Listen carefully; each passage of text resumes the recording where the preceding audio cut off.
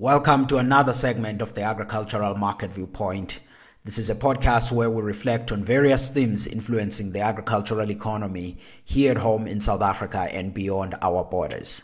Folks, those of you that have been following this podcast for a while, you'll know that I've been very vocal about the need to widen South Africa's agricultural export markets beyond the existing regions. And I've made that point because we are in this drive in South Africa to expand agricultural production. And I've made the point to say, look, if we are expanding production, this has to be followed up by the export markets. Because if one looks at our sector at the moment, we are exporting about half of what we produce in value terms. So the domestic market doesn't really have that much capacity to absorb new production that is coming up, which is why we need to expand the export markets. Some of the countries that I've really outlined and championed was the widening of the exports to India, China, Bangladesh, Saudi Arabia, South Korea. These are just some of those markets where if you talk to any agribusiness or farmers in South Africa, they will tell you that they're very much interested in seeing their products going into those markets. And this is what the South African policymakers, to a large extent, have also been focusing on. If you speak with people at the DTIC, the people in Department of Agriculture, they're starting to get this message that the private sector wants these markets, and we have to strengthen the focus into them. And of course, these are markets where the population, to an extent, is growing, and also the levels of income that they will be able to absorb some of the products that South Africa is able to offer. If you look at the composition of South Africa's agricultural exports, at the top you will see fruits like citrus, apples, avocados, grapes, nuts. It's a bunch of fruits, and then followed by wine, maize, beef. But going forward, we want to expand the exports largely for beef, fruits, vegetables to an extent, and wine. Those are the products that I think we have the capacity to actually expand the exports on. But those are also the products that if you talk to those that are looking at the production level domestically, there is an interest to say, how do we widen the production of these exports? The domestic focus is clear because if you're producing fruits and vegetables, these are also labor intensive as much as they are high value. And South Africa wants to use agriculture to ensure that there's employment creation, there's value in communities. That's why there's focus on that. In the beef industry, there's so much capacity. There's about a third of our cattle head that is sitting with smallholder black farmers and not yet in food production. The idea then is to say, how do we improve genetics there, and over time ensure that that is integrated into the formal value chain. And that will also then involve widening exports and all other things, which is why that focus on beef also is very important on ensuring that we widen the export markets. Now, if you look at South Africa, we've talked about then the widening export markets in these areas, but we've also made the point that we need to retain the existing export markets. If you look at the existing export markets, you'll know that the EU is very important to us, and it's been topical. Even in some of the podcasts that we've done here, we talked about the EU and its protectionist tendencies in our citrus industry, for example. And Asia is one of those markets, particularly the likes of Japan, South Korea, some of the growing markets at which we're participating in. We're saying, okay, you add then the China and the other markets to ensure that we retain and grow that market. The market that we haven't talked much, and it's very important for us, is the African continent. The African continent is our largest market as South Africa's agriculture. And in fact, if you were to look at the 2022 South African agricultural exports, they were valued at about $12.8 billion. That was up 4% from the previous year, and a record number. And it wasn't just a price issue. Even if you had to look at the volumes were really great. Now, the African continent on that comprised about 37%. It was the largest, followed, of course, by Asia, EU, and the rest of the other markets. The UK is one of the single most important country that is our export market. But of course, then the US and the others, they form part of that. But the African continent wasn't just the story of 2022. If we were to look over the past 5 years and you average the annual exports on that, you see that each year, on average, about 38% of our exports went to the African continent. So that means that the African continent has remained an important market for South African exports. And unlike the composition of our agricultural exports to other countries, which are usually fruits, beef, like I was saying, wine, wool, the African continent, maize is largely most years the leading products that goes to the African continent. And of course, it's followed by some fruits like apples, and then you will see fruit juices, prepared foods, animal feed, wheat, sunflower oil, soybean oil cake, and some alcoholic beverages. That's largely the composition of South Africa's agriculture and food exports to the African continent.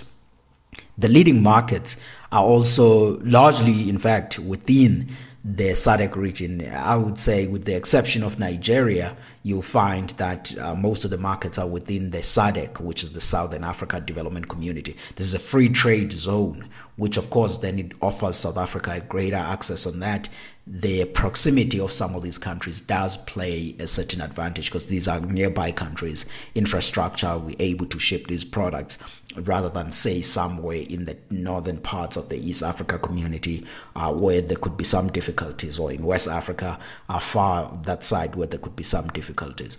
But if you look in these markets then to say which countries are really taking a lot of these, absorbing these South African products, Botswana, Namibia, Mozambique, Zimbabwe, Lesotho, Eswatini, Zambia, Angola, Mauritius, and of course Nigeria. Those are some of the markets that have absorbed the South African products a lot over the past few years. So we really need then to think about saying, how do we retain these markets? In as much as we are searching for other markets, retaining Europe, but we should never turn a blind eye on these African markets because they are very important, which is in fact the purpose of this podcast, to highlight the importance of the African markets for South Africa. To say, as much as we want to retain the EU, grow the Asian markets, grow elsewhere, but we also have to pay attention on saying, how do we mend relationships within the African markets as well as South Africa. And this is a message not only for government officials, but agribusinesses, traders, and all of the various businesses. Because if we don't do the relationship maintenance with some of these countries, we'll end up in a situation like what we had in 2022, where you had Namibia and Botswana suddenly blocking the imports of vegetables from South Africa. And of course, that was a bad policy from their part. It had negative implications for their consumers, and not well thought out and in line with the spirit of the regional trade. But I do understand where they were coming from, because they were raising the whole point about the need to boost their domestic production and all of those things. But I think we have to have a continuous conversation with our neighboring countries in maintaining this relationship, so that we understand what each country's priorities and how we're setting up the trading activity as neighbors, as the regional side, and as South Africa is as important and a big player in this region. And in the near term, if you step away from the broad trade policy dynamics and stats and the trends, there's even going to be a more push if you think about the 2023-24 season in African region. Because what I'm getting from early reports that are coming from various analysts in these countries is that the production conditions aren't as good. If you think about Zimbabwe, Zambia, and Tanzania, the lower usage of fertilizer in some of these regions has led to a decline in yield potential. FuseNet has also released a report last month, which they were talking about dry and hot weather conditions affecting crops in southern Angola, in Zimbabwe and Mozambique, and somewhere in northeastern Madagascar. They were also saying, look, the crop conditions aren't as good on that. So we will be looking to see what the yields were. They were largely focusing on grains in their reports, but I gather we pretty much see similar conditions in vegetables and the other crops. And if that is the case, then the question comes to be, can South Africa supply if there is a gap that will exist? And I think South Africa will. We've had a good season. I've made the point in the previous segments that this year, for example, if you look at South Africa's grain production, we are expecting a big crop of just over 19 million tons if you look at all of the grains, and it's up 5% from the previous season. So that means that we'll have over 3 million tons of maize for exports.